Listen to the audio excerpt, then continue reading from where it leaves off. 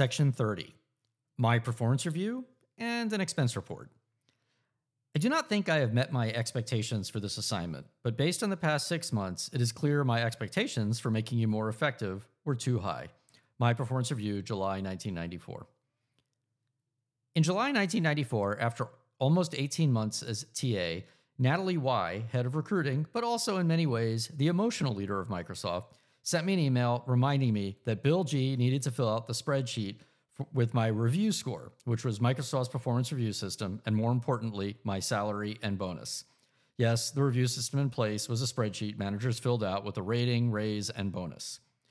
Because of all the work and excitement of the job, I had totally spaced and not even thought about that. Natalie reminded me because she also knew I would be changing jobs soon, and any new manager would want to know what Bill G. thought of my work. I later referred to my time with Bill G. as the 2 most expensive years of my life because I missed out on the material compensation that I might have earned had I filled out the reviews and received a raise in stock. The non-material compensation was priceless, so obviously no complaints. Most everything I did was well documented because mostly all I did was send email about meetings I had with different groups or write memos about the learning I had through conferences using software and other trips. I really took to heart the early advice I received, which was not to take up or waste too much of Bill's time. In fact, we never met about what I was doing or should do, except for Think Week. I don't recall meeting with him once one-on-one, except for when we would occasionally dart into my office to follow up on something or fix some beta product that stopped working. Even when we flew to the same place, I would take a different flight, knowing that somewhere someone else would find more value in bugging him. Though I should note, Bill's routine for flying was to sit in a window seat with a blanket over his head and not talk to anyone, often disappointing those hoping for a discussion. For my review, I wrote a memo rather than use the performance review form, which wasn't something Bill G. was familiar with. Rather than waste his time, the memo detailed all the project I worked on and the memos I had written. An excerpt from my performance review. Communication. I think our communication has been good, but could be better. I have tried to use your time effectively as possible, so I try not to just chat. I think communication with you via email, memos, and clippings has been very effective.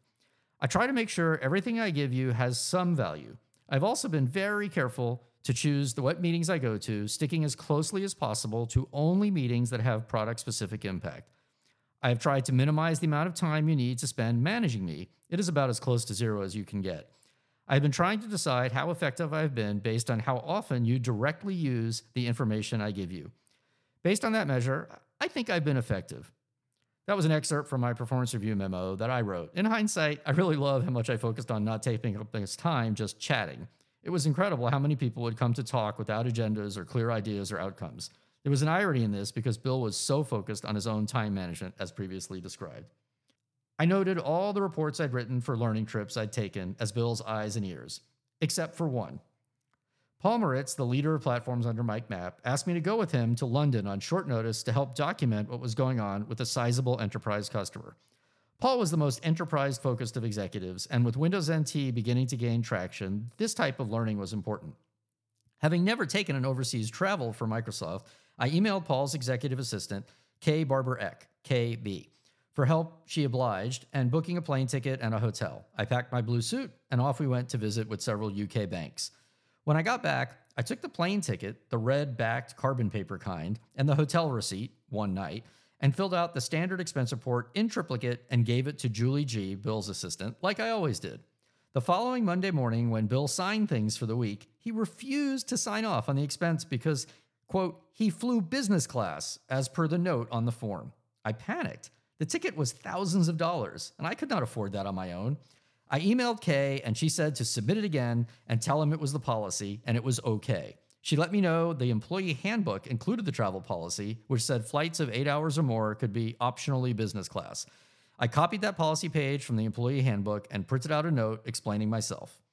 A week went by, the report came back unsigned, noting that the flight was 7 hours and 45 minutes. At that point, I was about to be overdue on my credit card bill. I panicked telephoned Kay. She said to bring the expense report over and Paul would sign it. Phew. Microsoft was still a startup in Bill's mind. How could one not respect that, I asked myself. Out of protest, I never sent Bill my trip report on the future of ATMs and banking from home in the United Kingdom. Natalie insisted that I schedule a meeting with Bill to go over my review, even though we'd both disliked scheduling time to talk. Bill read the memo and agreed with my self-assessment, but zeroed in on one line, which to this day we still joke about.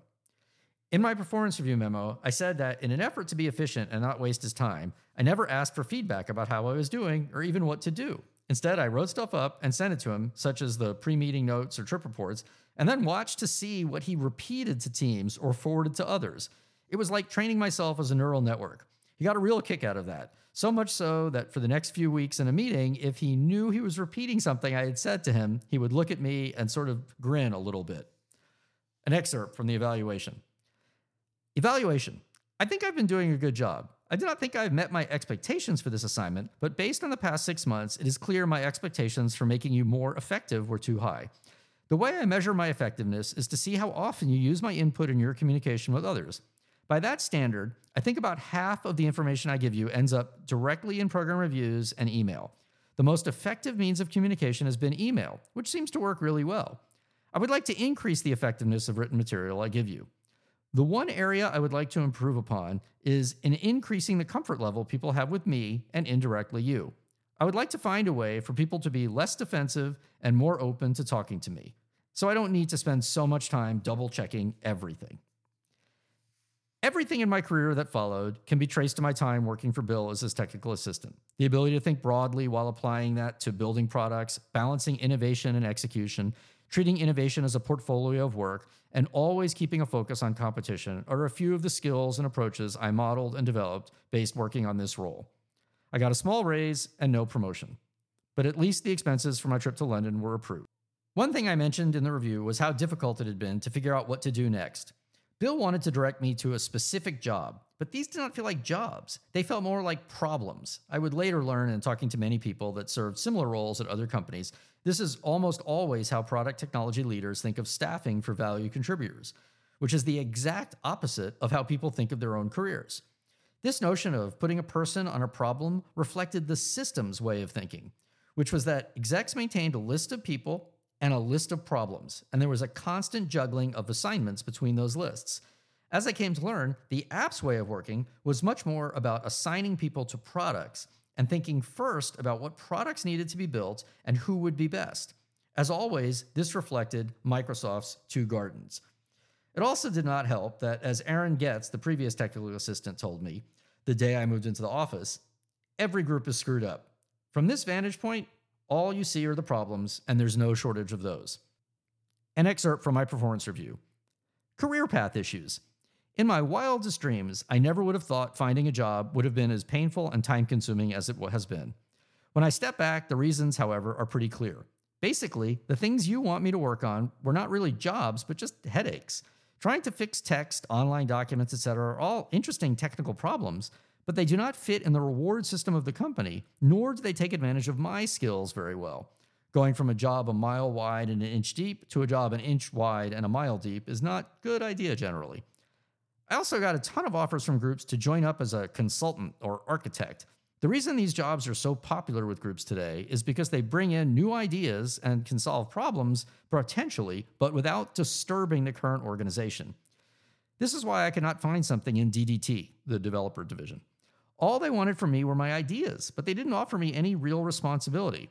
I'll probably end up taking a job in office, which offers the chance to advance my career and help the company. I really think I can make a big contribution to Microsoft, and my goal is to find a way to make that contribution. I think I can make a bigger contribution than by just fixing one of these narrow technical problems. I would call that career path musings of a Gen X 28-year-old. Bill, of course, had no idea about career paths or progression at the company. It was silly to talk about this, but Natalie insisted, and I was really hitting a wall when it came to finding my next role. Consistent with my own critical viewpoint of things, I used this as a chance to criticize Bill for the direction he was giving me. No, really. A vacation spent deeply immersed in some of the competitive software we faced would change my trajectory and outlook.